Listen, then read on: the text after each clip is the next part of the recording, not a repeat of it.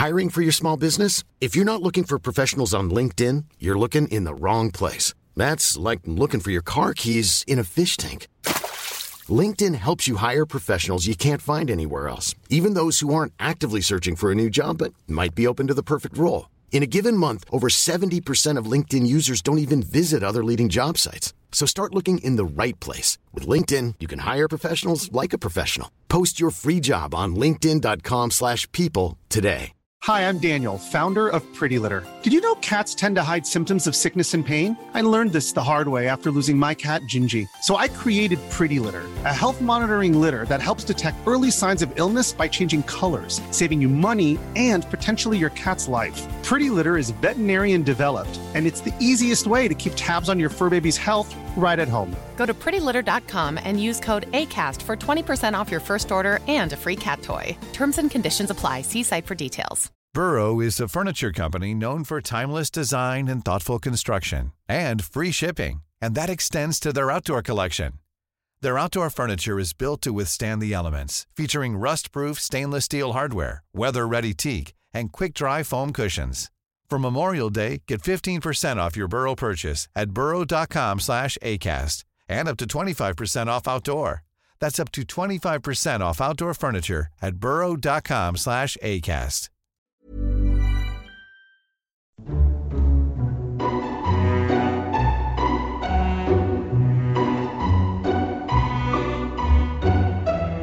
Hello and welcome to Lore Watch, a roundtable freeform discussion about lore in the games of Blizzard Entertainment. Although today, we're kind of stepping outside of that a little bit and going somewhere else. I'm Ann Stickney, one of two lore-focused writers for Blizzard Watch, and I've got both of my wonderful co-hosts today. First one up, our other lore-focused writer, that would be Matt Rossi. Hi, Rossi. Hello, everybody. You're kind of subdued today. Yeah, it's been like really, really, really hot and kind of scary up here. Oh, yeah. There's this gigantic wildfire that like... Is that in your area? Because I noticed it's like... It's not exactly like... In Canada terms it is, because it's like 390 kilometers away, which for Canada, that's nothing. Okay. But like that's further away than like Boston. You're talking in New York. Kilometers, and I'm sorry, I'm a miles kind of girl. It's about 220 or so, 230 miles. Okay. Yeah, that's like it's across the state from here. It's not exactly close, no. But it's a 4-hour commute. But at the same time, the fire is so enormous at this point that it's kind of concerning. It's like scary. we can smell it. We can smell it from here. Yeah. And it's currently heading towards the Saskatchewan border. I'm not sure if it's hit the border or not. So there's a point in this book where something happens, and I'm reading that scene while smelling like smoke. Oh, made it particularly vivid. Okay, well, before we get too much farther into that, let me go ahead and introduce our other co-host. He would be our shaman columnist, but he's also a lore aficionado himself, and that would be Joe Perez. Hey, Joe. Well, hello, everybody. I don't have anything entertaining or horrifying like fires raging. Yeah, I was gonna say your area is not on fire, is it? No. Okay. We still have the jerk geese, but that's about as bad as it gets. Yeah. See, out here, wildfire season has not started up yet, so I don't really have to worry about that. But for those of our listeners who are in Canada, stay safe. Jeez. All of the news coming out of that is kind of terrifying. So today, we're not going to talk about the game so much today. We're not going to talk about World of Warcraft, the game, so much as we're going to discuss a book that just came out earlier this week. It's Durotan, and it's the Warcraft movie prequel novel by Christie Golden. It's set in its own universe. The way that this is working, and this is how I figured it was going to work, is that the movie is its own kind of cinematic universe, sort of like how the Marvel Cinematic Universe is its own thing. The Warcraft Cinematic Universe is also its own thing. So the book it covers the same events that we're used to, but in a slightly different perspective, and some things have changed. If you have not read the movie prequel and you kind of want to avoid spoilers for it, I don't know why, because we kind of know how the story's going to go anyway. But if you are avoiding spoilers, this is where you want to duck out. Go get the book, pick it up on Amazon. I think it's like $8 or something like that for a paperback. Yeah, it's like or Kindle. $8.90. It's $8.90 for Kindle. Yeah, that's like Canadian, by the way. So. It's $7.99 US, and I think if you want to pick up the paperback, it's like $6 or something like that. It's $7.99. $7.99. Okay. Anyway, Point is, not that expensive, really, really good book, and will do an awesome job at getting you kind of set up and prepared for the movie, which comes out next month. Unless you're in Europe and you get it early, in which case I'm mad at you. But congratulations anyway. So this was written by Christy Golden, and we know Christy pretty well because she's written, gosh, I don't know, about half of the books. I think most importantly to the terms of this book, however, she wrote Rise of the Horde. She did Rise of the Horde. She did Lord of the Clans. She basically, if there's an orc involved in the book, chances are Christy Golden was the one that wrote it. Yeah. Needless to say, she's really good at writing orc books. I mean, she writes a bunch of other stuff too. And she's written a bunch of other stuff. I really liked Jaina Proudmoore, Tides of War. But then she's also written a bunch of like Star Wars books and things like that. I loved her StarCraft books. Really. The StarCraft ones are excellent. I mean, she's just an excellent author all around. But orcs are really in her wheelhouse. And it's kind of reflected in the book. You guys both just finished reading it. So let me know. What'd you think? Let's just jump in. I thought the book was good. I have a couple of problems with it. One of which has nothing to do with the quality of the book. I think it's very strange that the only way I found out about it was you saying, hey, we're going to talk about the book this week. Yeah, you should get a copy. I mean, yeah, it didn't really have like the usual round of promotion on worldofwarcraft.com and all of the places you would think would mention it directly. It wasn't really mentioned. I heard about it because Chrissy tweeted it. I forgot that it was, I knew that it was coming out. I forgot the release date until she mentioned it on her Twitter. And I was like, oh, I need to go get that and read it. That's kind of bizarre up front. None of my newsletters reported it too. And I'm actually one of those people that I subscribe to newsletters for like book releases and stuff like that. And nothing was present there either about it. I'll also say that I do think it has one flaw as a narrative in that it is extremely rushed. Maybe rushed isn't the right word, but there's a lot happening in this book very quickly.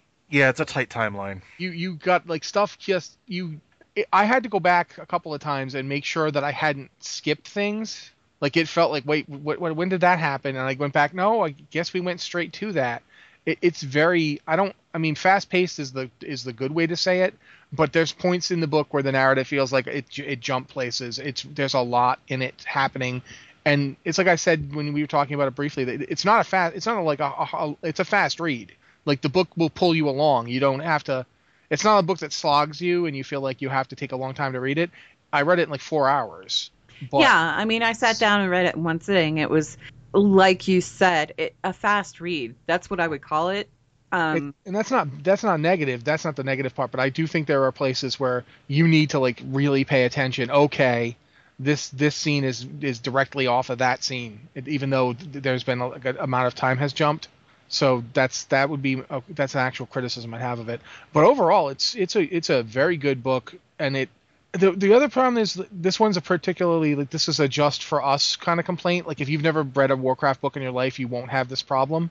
There were several places where I was like, but the previous scene from the original continuity was really good. Now it's not here. There's a moment where Durotan and Draka in the original timeline, there's a hunt thing that the flavor of it is kind of preserved, but the actual circumstances are not. And I felt like, you know what, as much as Christy Golden is a good writer, I honestly feel like the previous scene was better. And it was her scene. She wrote the previous scene. She wrote, Rise of the Horde. So I'm sitting going, but this is a place where I'm actually going to say that the writer who rewrote this scene, it was the same writer, didn't do it as well as she did the last time. And that's a very weird feeling to have, like lore-wise. I felt like that happens a few times, that there's places where I feel like, oh, okay, this has been changed, and I didn't quite know. Like, should we just talk about Orgrim Doomhammer? Let's not just yet. Joe, I'm wondering what your impressions were. Let's ask Joe and get his 2 cents in here, and then we'll go into that other stuff. So I actually really did enjoy the book quite a bit. It's a good book. I just wanted to say that's lore-wise. That's a particularly weird thing that I had happen.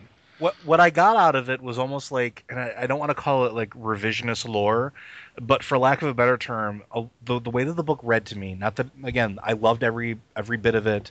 Of course, I'm going to have my complaints here and there, but it felt almost like this is them sitting down and going, okay, this is what we had all these times before. but this is how, thinking back on it, it should have been. Let's make that happen. And maybe that there was a little touch of Metzen kind of revising some of what he wanted to happen and saying, could you maybe make this happen instead? Or, along those lines. And I'm not saying that's a bad thing, because let's face it, as we get older, like I've gone back and read some of the stuff that I wrote as a 13-year-old child and look back on it as a 30-year-old man and be like, what the hell was I thinking?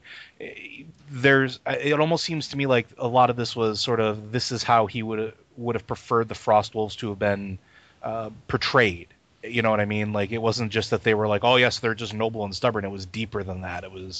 And I enjoyed that. I enjoyed sort of that deeper look into that. I also enjoyed a deeper look into the interpersonal friendships of younger Durotan and how he saw the world and things like that. Overall, I was very, very happy with it, and I don't take umbrage with a whole lot of what was in there. I actually enjoyed it, even knowing what the previous lore was. I enjoyed it immensely. Yeah, I don't think that knowing what the previous story was isn't going to hurt it at all. Right. What I'm going to say here, though, is the impression that I got when I read it. Okay, I got through most of the I got through quite a bit of it, like the first chapter or so, right up until Garad met his end, as it were. And I was kind of having this internal struggle going on where I was reading it and sort of mentally cataloging the differences between it and the Warcraft universe. Oh yeah, there's one huge one right there. Right. And the thing is like, somewhere in the middle of that, I managed to forget all of it. And I mentioned this in the book review that I did. The first thing I said was just forget everything you already knew about Warcraft. Because the thing is like, I don't think that we can use the term rewrite here, because this isn't a rewrite so much as it is a presentation of the existing universe, just in a different way. Mm-hmm. So it's not really a rewrite, because it doesn't affect that game canon at all. It exists in its own separate little bubble off to the side. It's the movie cinematic universe. It's like Marvel Cinematic Universe versus Marvel Comics. There are differences, yes, but the essences of the characters stay the same.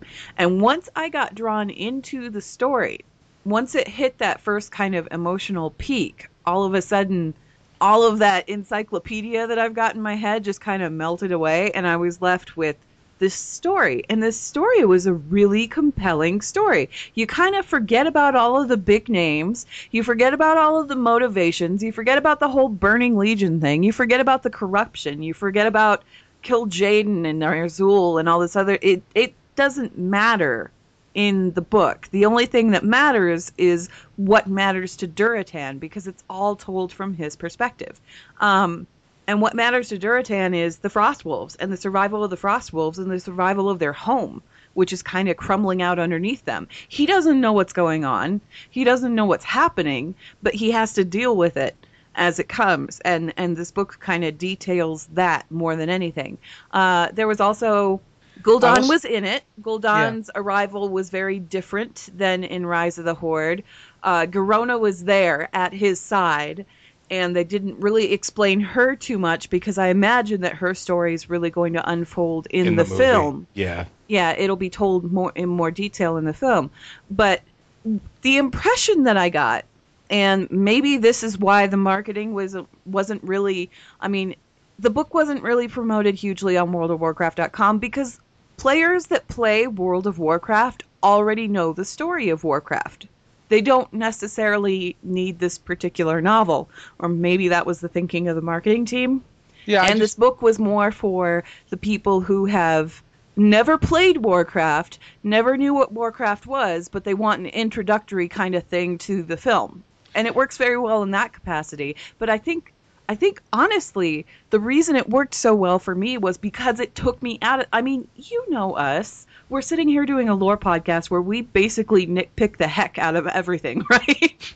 That's what we do. That's what we do. That's what's going on in our heads 24/7. It's like, oh, looking at this, that, the other, kind of moving story blocks around and things like that, and doing this deep examination of stuff. We all have that knowledge. All three of us do. And it almost got in the way of the book.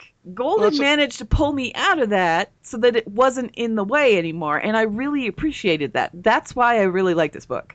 We really need to let me talk about Orgrim Doomhammer now then, because that's No. Go ahead.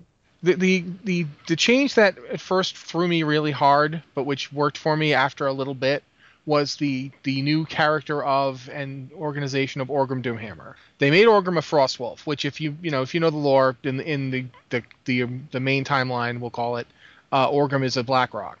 But here he's a Frostwolf. And he's always been a Frostwolf. Yeah, he's always been a Frostwolf. He's just, that is who he is. He's a member of the clan.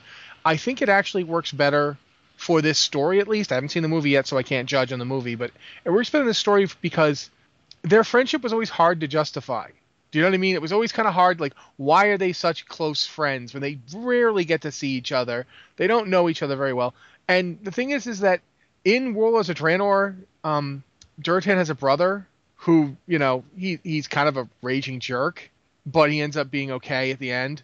And there's another brother, but that's neither here nor there. They kind of took those characters out and gave Orgrim their role without him, and he's not a jerk to Durotan at all. He's much more of a, supporting character, and he's a good supporting character. He's actually funny. Orgrim Doomhammer is funny. Which is tons of personality. Yeah. Well, there's one part where like Doomhammer's like, let's see here. If I were as stupid as you, which I'd have to injure myself to be this stupid because you have the perfect thing right in your face and you're not doing it. Oh, I don't know, my chieftain. Maybe, I guess. Like, he's being sarcastic right to Durotan's face, and Durotan's like, you want to try it? Go ahead, take a shot. It's fantastic. Once you get that relationship is probably the perfect thing in the book for me. Once you let go of who Doomhammer is supposed to be, like from what your experience of him is, you let go of the backstabber, you let go of all that, and you just take this character Orgrim. He's effing hilarious. Because he's not the backstabber yet. He's not anybody yet. He's just Durotan's buddy. He's like Durotan's brother. He kind of fills that brotherly role. And I know in Rise of the Horde, there was a big deal made about the fact that Orgrim and Durotan were friends across clan lines because that didn't usually happen or whatever. This works better because it feels natural. Well, plus, I mean, you also kind of get the idea. There's another really great moment where Draka and Doomhammer are standing around because they've both been... Doomhammer has basically been told, look, somebody has to be in charge when I'm not here. It's going to have to be you. And Doomhammer's like, I don't like it, but all right. And Draka's like almost 8 months pregnant. He's like, you can't come. You are 8 months pregnant, woman. He's like, I'll just shoot things. No, you're not coming. So she's sitting there. She's mad. He's sitting there. He's mad. They're both kind of just, she's like talking, and he says, that's not my problem. My problem isn't that he asked me to stay behind. I'd stay behind for him in a heartbeat. I'll do whatever he asks. It's, he's been the best leader we've ever had. Through this hell we've been through, he's been this great leader. And, I don't know if I can't live up to that. Yeah. And she goes, no, you can't lead like he can. The question is, can you be a good leader? And ask yourself, can you be a good leader? And he waits for a moment. And she's like, I think you can. And he goes, he did well choosing you. And she goes, yes, he did. I love that moment that followed that too, where he's sitting there. He's like, yeah, you know what? Nobody's died from just chilling in the last couple days. So I think I'm doing great. You're right. Yep, we're good. Yeah. He's like, no one died. No, I've never heard of anyone dying from just hanging out. So yeah, we're doing great. Comparatively, compared to the ground swallowing us all. I love Draka's character in this. They made Draka was good before. They rounded her out. They really rounded her out in that. There's a moment that I love. Like I said, they changed it, and the old scene in many ways is one of my favorite scenes in Warcraft lore. So I was a little torn on it. But it's a fascinating scene where he asks her to come with them on a hunt, and she refuses. And he comes close to ordering her to go with him, and she's like, are you going to force me to? And he's like, no, but I want to understand. And she's like, I learned how to do everything on my own. And he's like, well, yes, that's why I want you to come on the hunt, because, I'm very impressed with you having learned everything on your own, and I want to learn what you've learned. And she's like, you don't understand. I didn't learn everything. And it occurs to him, finally, Frostwolves all ride wolves. That's, they have this bond. She didn't learn that. Yeah. Well, not only that, she hasn't been chosen yet, and that's kind of a big thing. Yeah, but she wasn't around for any of that. That's true. But that's a fundamental thing missing from her life. That's what makes that scene powerful, right? And for Draka, anyway, who's done everything on her own. Yeah, and in that way, it follows the original story. Draka grew up and she was kind of sickly and weak, and she was sent away, and then she returned. And when she returned, she was a heck of a lot stronger than she was before, and she'd learned how to do all of this stuff on her own. And it was just kind of like a side note in the original lore, and then there was actually it was pretty funny too, because Christy Golden wrote that too in the Warcraft manga series. There's a story about Draka, and it's that story of her leaving and doing the hunt and all of that, and you don't get the impression in the manga anyway that it was that extensive a period of time, but it really was. It was a 2 long years. time, and in that period of time, Draka, not only did she travel all over Draenor, she met the Draenei. She met them and became friends with them and talked with them a lot, enough that they gave her a crystal. In the book, in the movie prequel, when she comes back, she's wearing a purple crystal that one of the Draenei gave her, because apparently she was really good buddies with them. And that, I mean, just everything that was done with Draka to kind of round out that character, I really appreciated that, because we didn't get that. We got like hints and impressions in the various books and things like that, but we never got something substantial, I guess, is what I want to say. Since you talked about the emotional turn at the beginning, that I'm going to say what it was. Oh, with Garad? There's this was the thing is, like, up until a certain point, like, I actually think this is a really good job on her part of showing you what the Frostwolf culture is like. Yeah. But at the same time, I gotta say, there was no Frostwolf who put 2 and 2 together on what was wrong with him. No Frostwolf, not one of them. That was a little annoying. Like, their culture is such that it was inconceivable to them what Gul'dan had done. It was their because nobody had ever done that before. Yeah. Why would they? That would be inconceivable. That's like, it's just incomprehensible that one orc would turn against another orc in that way. Do they fight each other? Yes. Do they challenge each other? Yes. That's the way you solve a conflict, is you do. But do they poison each other? No. That's not the way. Especially not during a treaty type thing. A parlay. Yeah. That's not how that's supposed to work. Well, see, here's what got me about that. Like, okay, at first I could be like, okay, their culture is such that they don't believe that that's going to be a thing. Okay, I can kind of understand that. But when the second time that he visits, and you have Greya yelling for the right of the knife, and I'm just like, wait a minute, you haven't figured it out in, the 5 years that it's been? What? Like, no, I was fine with them. I was fine with them not figuring it out for one simple reason. They have had other shit to deal with. Like, they have not been thinking about Garad. They dealt with Garad. They gave him his honor. They talked to the spirits. Durotan took the place. That's how orcs deal with these issues. Sure. Do you know what I mean? There wasn't a lingering question. He was gone. No post-mortem. He was gone. He died in a fight. The only one who really understood how bad it was for him was Durotan, because Durotan saw him drop his axe. And he figured it out. He put 2 and 2 together. He understood that was worse for Garad than anyone knew. But so let's talk about the actual situation here. So here's what happens. Frostwolves are all together. Garad and Gaia are leading the Frostwolves. Garad is the chieftain. Durotan is the son. They're doing just fine. Hunts are plentiful. Everything is just, fantastic. And then they get a visitor. And this visitor is an orc who looks really odd because his skin is green.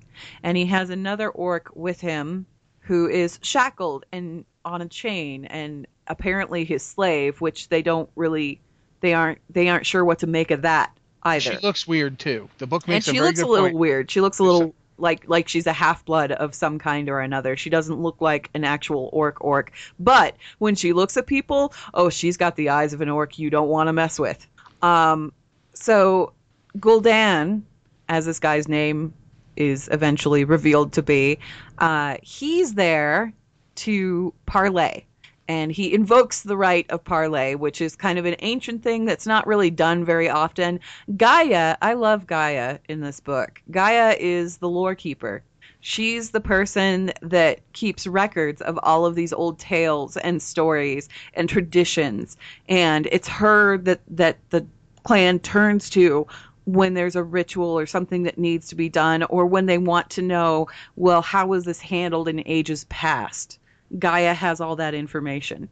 And Gaia says, okay, well, this is how this thing is supposed to work. And they do this whole back and forth between Garad and Gul'dan. And Gul'dan says, the world is dying. And you might not see it here yet, but down south, nothing's producing any fruit anymore. The fruit doesn't have seeds. The land is just kind of withering away. There are no new creatures being born. You know, he's going over all of this, and he's like, I want to offer you life. Join me and the clans that I've already gathered, and we're going to go to a new world, a world that is plentiful and full of all kinds of things and plenty of things to hunt, and it's not dying. Come with me. And Garad says, no, because nothing up there in Frostwolf territory is dying, number one. Number two, you don't just flee your world as a Frostwolf. You learn how to live in it, and you learn how to adapt. So Gul'dan takes Garad's refusal and says, okay. And then as they're getting ready to leave, Gul'dan pulls out a knife. And the entire clan is like expecting Gul'dan to do something, at which point Gaia kind of steps in between Gul'dan and Garad, her husband, and says, no, this is part of the ritual. And this is kind of what kills me, too, because Gaia's the one that let this happen. And she steps aside. Garad takes Gul'dan's knife, cuts his own arm, drops the blood, says, yeah, you're safe, get out of here, whatever. And Gul'dan leaves. I need to mention this because it's important to the thing. The whole point of the knife deal is to show that he had a knife the whole time. But didn't use it. And that's... You know, that's to show that his intentions are supposedly honorable. They were honorable and peaceful and blah, blah, blah. Okay, Gul'dan takes off, and after he takes off, all of a sudden Garad comes down with the sickness. And it's like he's been bitten by some bug or another that's not really present in Frostwolf territory, but they kind of recognize the signs of it. He's very weak. He feels very, very weak. And it's just as that's happening, you gotta tell them about the Red Walkers. Oh, go ahead and talk. I've talked enough. Okay. Either you or Joe talk about the Red Walkers. You want to do them? So the stories of the Red Walkers were a clan that had spurned Gul'dan's advances as far as trying to get them to enter the Horde. They were determined to stay on their own and, you know, live off of Draenor and kind of still remain, you know, independent of this all-encompassing entity. But there were stories fluttering around about this, like they called them the Red Walkers, which I don't know about you guys, but made me think of the Bone Chewers almost immediately. Yeah, a little bit. And so there were these very violent orcs.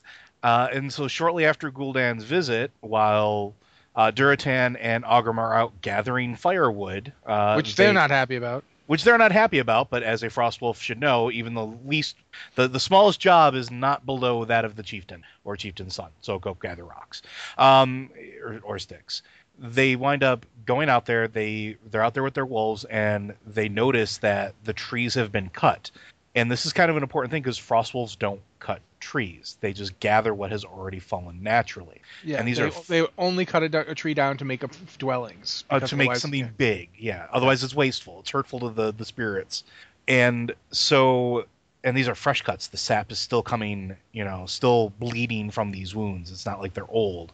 So something was there recently, and they look and they see tracks, and these are tracks that nobody has, you know, made any sort of move to obscure or hide. It's just they grabbed what they needed and trudged off. And they start quietly making signs to each other of how many they think there are. And Ogrim's like, oh, there's 5 of them. And like, we could take 5. There's 2 of us and our wolves. It's perfect odds. We can take them. And then Durotan shakes his head and is like, no, there's at least 7 of them. We should go back.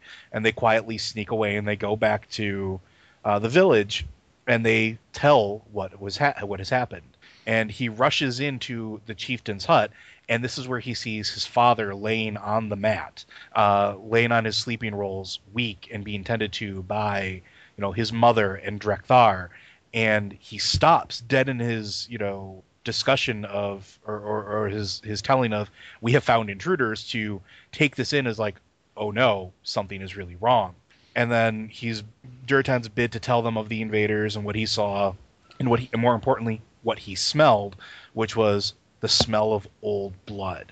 These Red Walkers adorn themselves in the blood of their fallen enemies, not so much as like, oh, a couple dabs here or there. They cover themselves in head to toe in this blood, and they don't wash it off. Like, it's a thing to them. It's not like a ritual thing. Oh, thank the creature for the hunt, blah blah blah. Right. No, they're like reveling in death, because that's what they are. They basically are just bringers of death.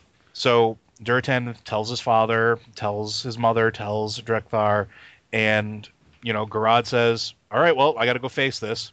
Even though he's told by everybody, no, you're sick, you need to stay down. He's like, if I don't go out there and do this, they're going to think I'm weak and can't protect them, and then that's going to do nothing but destroy the clan. I have to go do this. They were already kind of shaken up with the whole Gul'dan's visit. Life. Yeah. And they were kind of shaken up by Gul'dan's words, and Garad was trying to show them, no, we're strong, we're capable, but how is he supposed to be strong and capable if he came down with a sickness like right after Gul'dan left? That doesn't. Sure. It's just going to make the situation worse. So Garad goes off to fight these guys. And this is a beautiful bit. I'm just grabbing it. It was really evocative of what happened to Cairn. Mm-hmm. Yeah. The first thing that's amazing about this scene is they go forth, and he's like, Garad is like locking himself in place to just stay mounted on his Mount Ice, and they're riding forth looking for them, and they find the scene, they find the trail of the Red Walkers, and they realize there's about 17, 18 of them. There's actually they have slightly less numbers, but they actually have much less numbers because the Frostwolves all have their wolves. And unlike other orc clans, the Frostwolves are bonded to their wolves. They're not. It's not like a tame animal. This is a friend. It's your companion. It's a warrior. It is a warrior. The wolves will fight with you. So they're riding in. They see the Red Walkers. Garad picks out the chieftain, and he's all set to just chop the dude down from Wolfback. And the guy yells, Makgora. He challenges him to a duel. Yeah, right to the there. Death. So Garad's like, all right, gets off his mount and starts fighting him, and realizes, I don't have the strength. I don't have the strength for this. I can't. My limbs are like lead, and he's holding his own. He's holding the guy back, and the guy makes a snide comment about, I better do that. I better kill you quickly because I don't think anybody else heard me challenge you. And Garad realizes he knew. This guy knew there's something wrong with me. And Garad puts it all together. Garad realizes, oh my God. Just before he gets cut down, he realizes that Gul'dan actually poisoned him, betrayed him, and he has no way of conveying this to anyone because he dies before he can say anything. But Durotan saw him. Yeah. Durotan saw him fall. And Durotan saw him try and pick up his axe and saw that his father was too weak to do it. And he kind of put two and two together. Yeah, but the worst part of the whole thing is that Garad's Wolf Ice, out of loyalty, kills that guy. And thus, they can't ever find out. Yeah. The truth of it. We don't know. We never find out. Did Gul'dan tell these guys somehow? No, Garad dies. Yeah. And the Red Walkers are slaughtered by the Frostwolves. And Durotan. We never find out how exactly the Red Walkers. And keep in mind that this is like the first chapter of the book or so. This is just the first chapter of the book, and I think there's 30 chapters in the book or something like that. It's over 300 pages. It's a pretty substantial book, despite being a really fast read. But this is just the first section of it, and you can already tell from the recap that we did that there are substantial differences going on. There are substantial differences between what we know game lore wise and what's going on in the book. There's no Ner'zhul. The more you get. Yeah, if there is Ner'zhul, he's never mentioned. To him yet, yeah. Because he's not important. He's not important to the story at all. And like I said, this is the first chapter or so. And once you kind of lose that whole sense of, well, yeah, but what about all this other stuff going on? What about Rise of the Hook? What about da-da-da-da? Once you just kind of lose that and kind of fall into the story, all of a sudden you're in the middle of this really elegantly told story that's The narrative is much more of a survival story. It's much more survival, and it's kind of an in-depth look into the Frost Wolves and their traditions and the traditions of that particular clan versus other clans, and this whole struggle between we're one with the world and with the spirits, and we hold them in like there's this reverence around the spirits, but they're dying and there's nothing we can do, and we don't want to follow this Gul'dan guy, because it's obvious there's something shady going on here, but at the same time, how do we stay here when the very world itself is collapsing around us? What did I say to you in Slack? I think I said something like this thing should be subtitled Gaia Loses Everything. Yeah, Gaia, Great Mother Gaia she's, like I said, she's the lore keeper. Her character has been rounded out so much in this book. She's Durotan's mother, yes, but she's also the lore keeper for the village. She's also the one who understands all of these traditions the most, and she's attached to them in a very deep and kind of spiritual way. So when things start crumbling apart, and when Durotan is kind of forced to make choices that don't necessarily cleave to the old traditions, all Gaia can do is watch, and she can try and guide her son. She can try and offer him some kind of advice. But everything that they're dealing with and everything that they're experiencing is nothing that has ever happened before in any of the history, in any of the records that she has access to. Well, plus, I mean, as it's things unheard get worse, of. Not only does that happen, but as things get worse, there's one bit where basically, as I said before, we're having the wildfires, and like there's this bit where the mountain that has sheltered them, it's actually called Great Father Mountain. In Frostfire Ridge. Yeah. The mountain that has sheltered them explodes. Like Drekthar has this, like they find a hot spring and they're all like, wow, this is great, a hot spring. We can use this water, the animals will come, this is a great omen. And then Drekthar has this dream that's like this nightmare dream of he gets rooted to the ground, and like the mountain starts crying and the tears are like blood and they destroy everything they touch.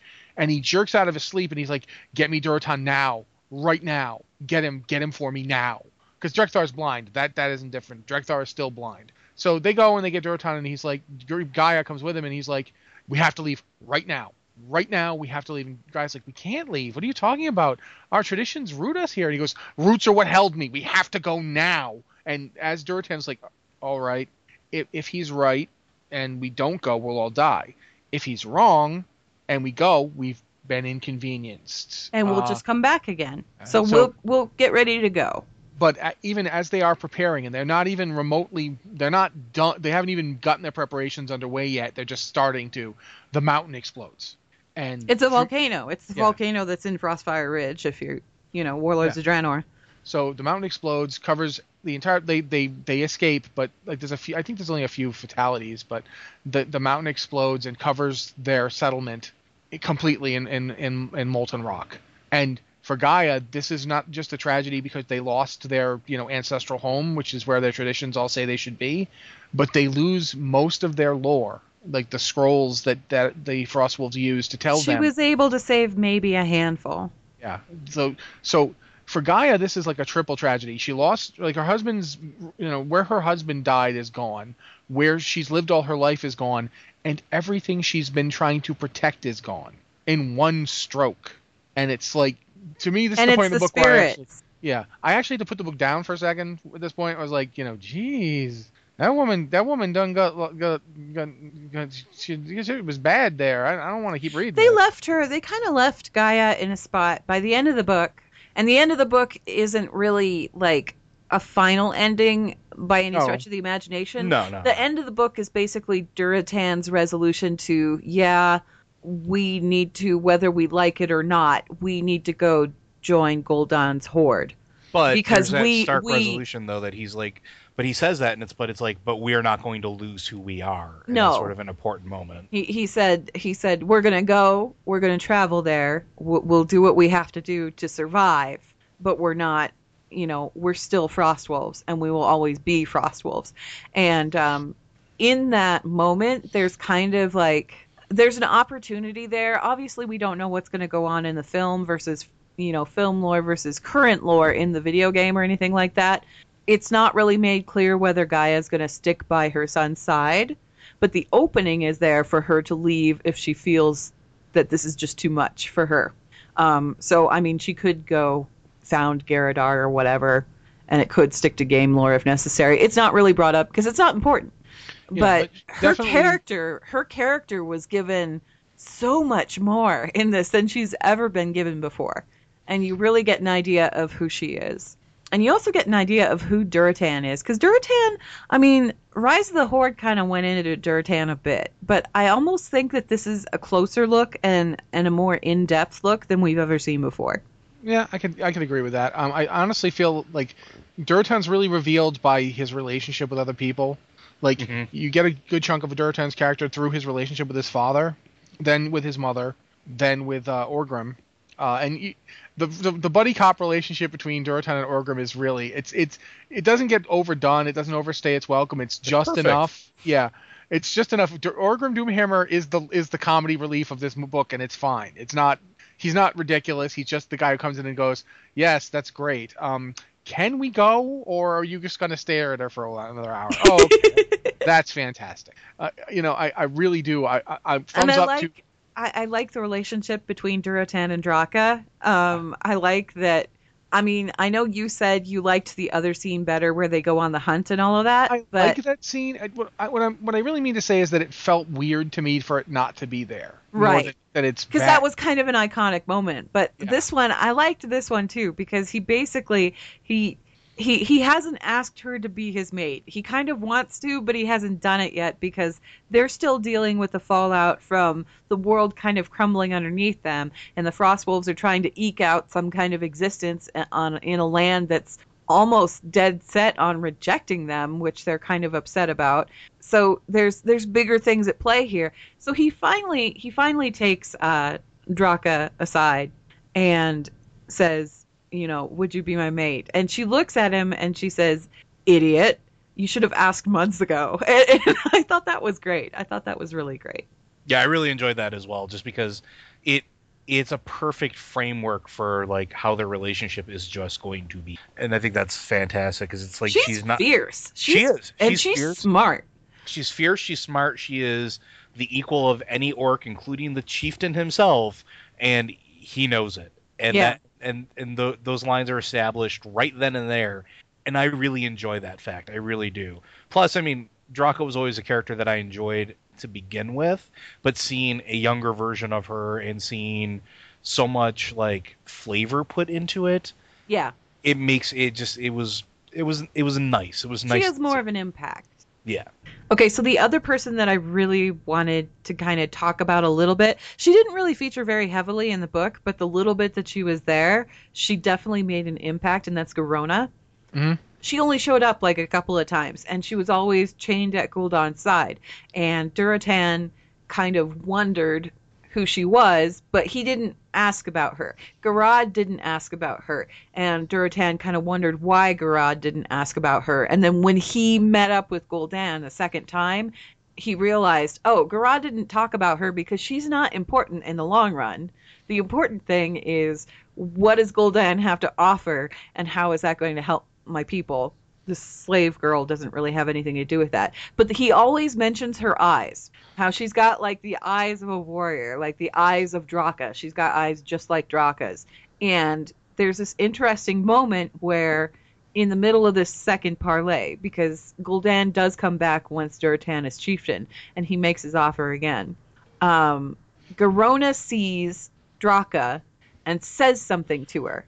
And Draka looks at her and she says something back. And Gul'dan says, "What'd you tell her?" Because he didn't understand what Garona said. Because it was in Draenei. It was in the Draenei tongue. And Draka said, she just said that we're a fool for turning you down. And he's like, oh, well, I could have told you that. And then they take off, and Durotan says, "What did she say to you?" And Draka says, she said, "My master is dangerous." And I said, "We know." And that was it. And I still got goosebumps. I don't know why that particular exchange gave me goosebumps. I really don't, but it was really well written. Garona, the only time we've ever really seen Garona very heavily featured in lore, like in those early days was in The Last Guardian. And by then, she's like this ambassador to the human race and all this other stuff.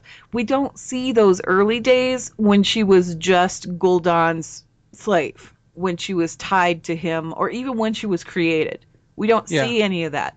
The implication here is that she still is more or less the Garona we know in terms of her history. A bit, at least. The fact that she knows the Draenei tongue says a lot.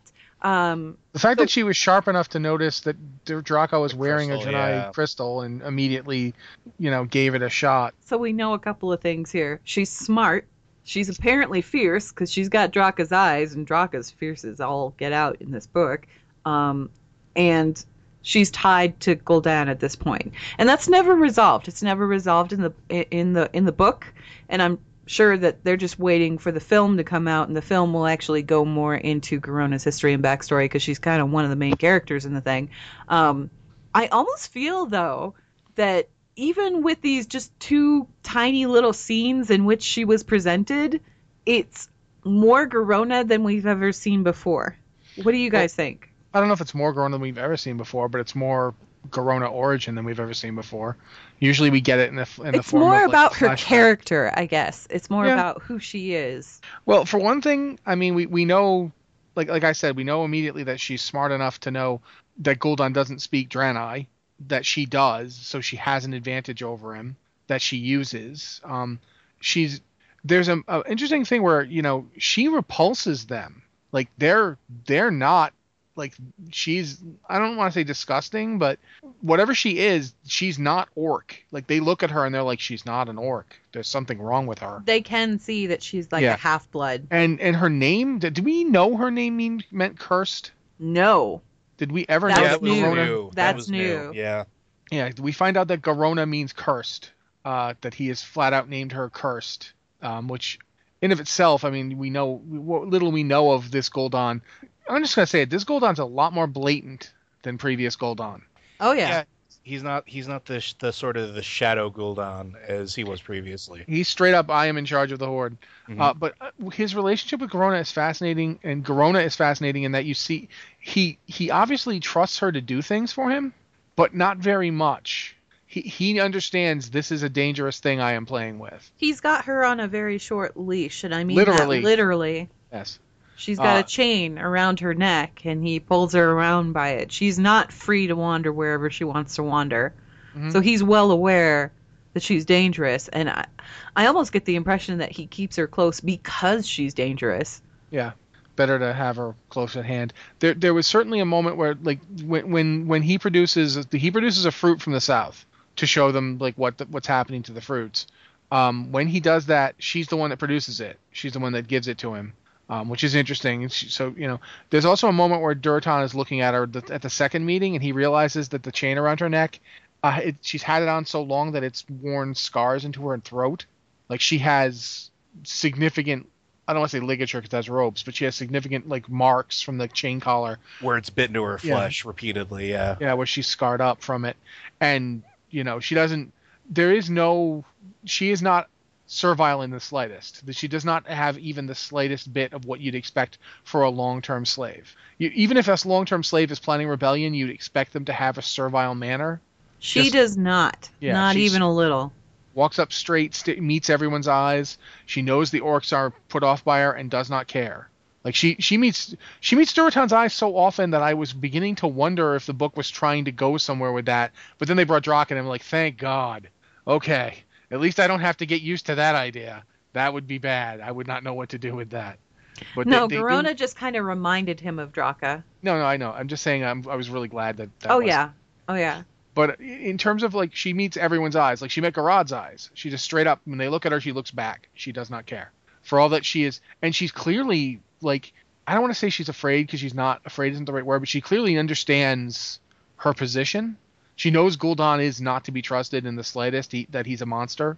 Which, as you pointed out, she warns Draka of it in Draenei. So she knows that he won't understand it. That's interesting, too, because it points out that she's managed to learn things he didn't want her to know. So, yeah, we do get a lot of that kind of thing. There's a lot of implication in the Garona scenes.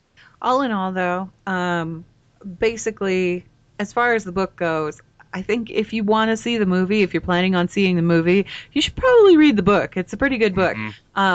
I'm going to ask you guys, though, we're going to start wrapping it up here because we are getting close to the end of the show. Has the book made you want to see the movie more, less, or did it affect your decision to see the movie at all?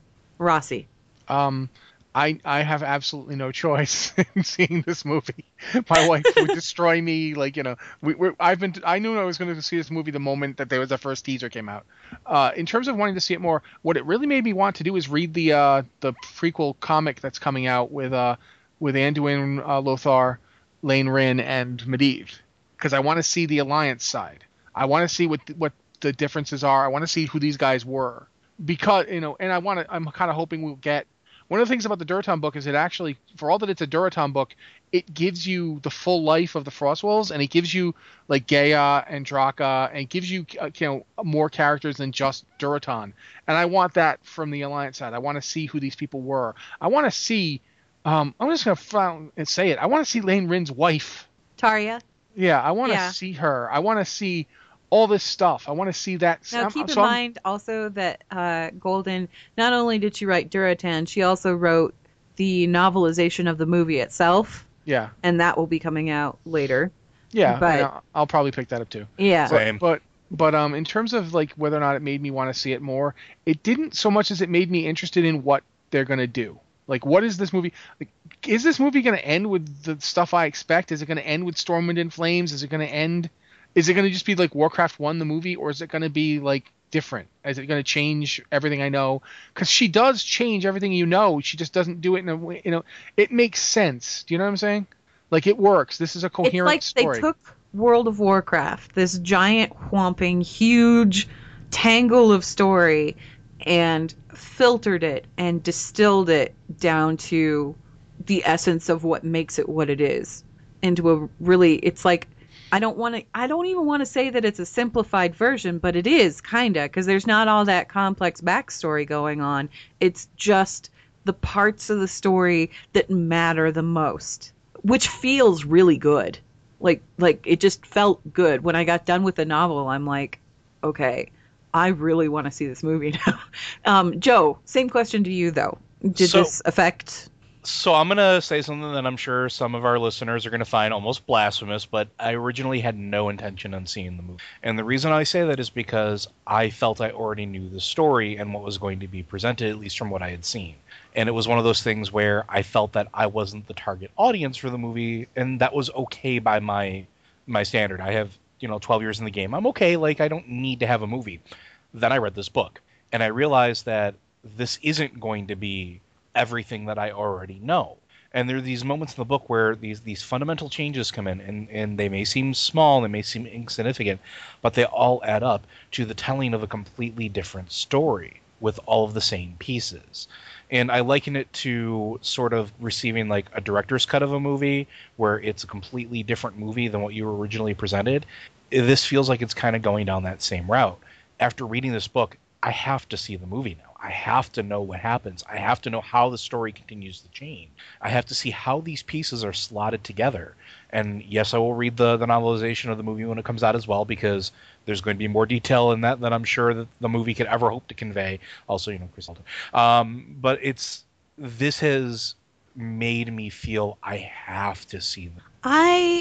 I wanted to see the movie. I mean, of course I wanted to see the movie. I've been wanting to see this movie since the first rumors for this movie were like swirling around way back when, right?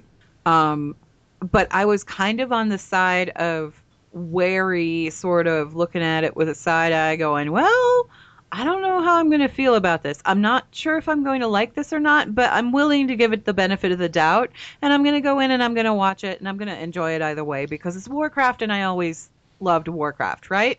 The book got rid of any sort of wary side-eye, anything that I had, any perception that I had. I just want to see the movie. Like, I would like it to be in the theaters tomorrow, so I would like to be able to buy a ticket and go see it tonight. The book just kind of erased any sort of doubt or concerns that I had about the film.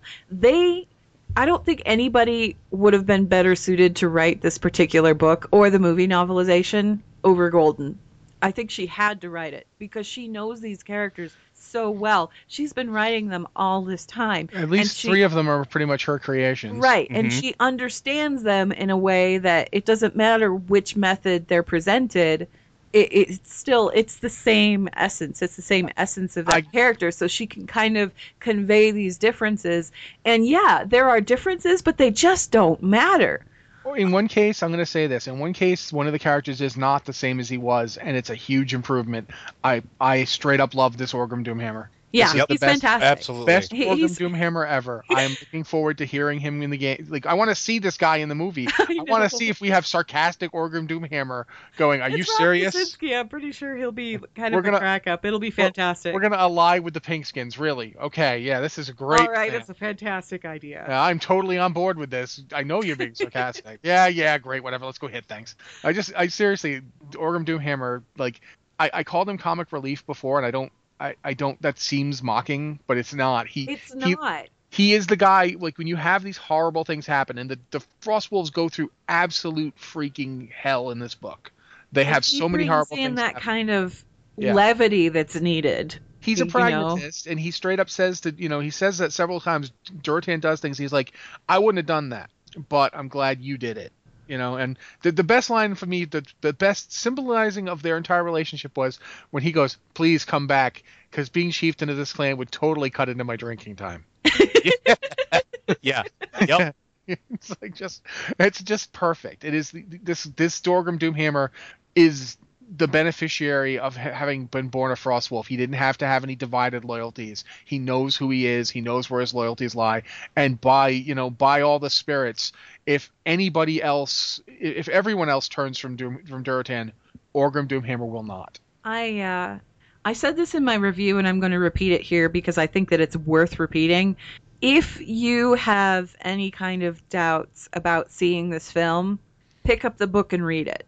Because it'll erase them immediately. I am living proof. And then the other thing is, if you are, I feel like for lore aficionados, for people who follow the lore as heavily as we do, for people who have this invested, time and energy towards tracking the Warcraft story and kind of picking it apart and looking at all the pieces, I almost think that this book is like a required bit of reading before you go see the film, because it does a really good job of getting you out of that whole I am an encyclopedia mindset and into that whole, oh, this is a really compelling story kind of mindset. Think of it this way. If you watch the Avengers movie, you didn't get angry that it wasn't the events of Avengers 1 through 4. No. Back in the 60s.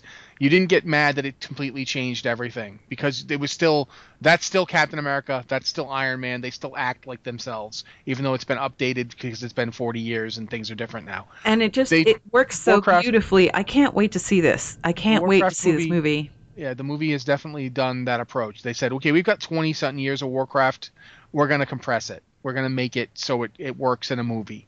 I really, like I said, if I could buy a ticket and go see this movie tonight, I absolutely would, because honestly, I'm just kind of dying to see it now. I'm going to just come right out and say this. I kind of almost wish that Warlords of Draenor had just taken us to this Draenor. Yeah. And said, okay, history's different now. Boom. No, I'm okay with it not doing that. Well, I mean, literally, this world's history is different now. Yeah.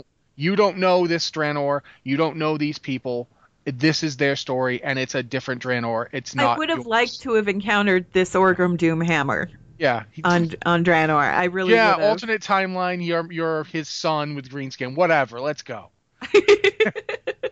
All right, well, that kind of wraps us up for today. Blizzard Watch is made possible due to the generous contributions at patreon.com/BlizzardWatch, and your continued support means that this podcast site and community is able to thrive and grow. Blizzard Watch supporters enjoy exclusive benefits like early access to the podcasts, like this one, better chance at having your question answered on our podcast or the queue, and an ads-free site experience. And for you guys, listeners of Blizzard Watch, if you actually want to get your hands on Durotan, but you want to pick it up for freebie, if you sign up with Audible, they're offering a free audiobook download with a free 30-day trial to give you the opportunity to check out their service. Durotan is one of those books that's eligible for that 30-day free trial. So if you haven't, you can go ahead and sign up for that at blizzardwatch.com/audible and pick that up. And I think that kind of wraps us up. So final thoughts real quick, Rossi. Welcome Doomhammer for War Chief. Well, he is kind of at This some one. point. This Orgrim Doomhammer. This Orgrim Doomhammer. Okay. Joe, final thoughts real quick. Yeah, Rossi already beat me. I'm sorry. We're all in agreement. Orgrim Hammer or Orgrim Doomhammer. I can't even talk anymore. I'm so excited about this stuff. Anyway, Orgrim for War Chief. Preferably permanently, but we know that's probably not going to be a reality. Thank you very much for listening, you guys, and we will see you in 2 weeks.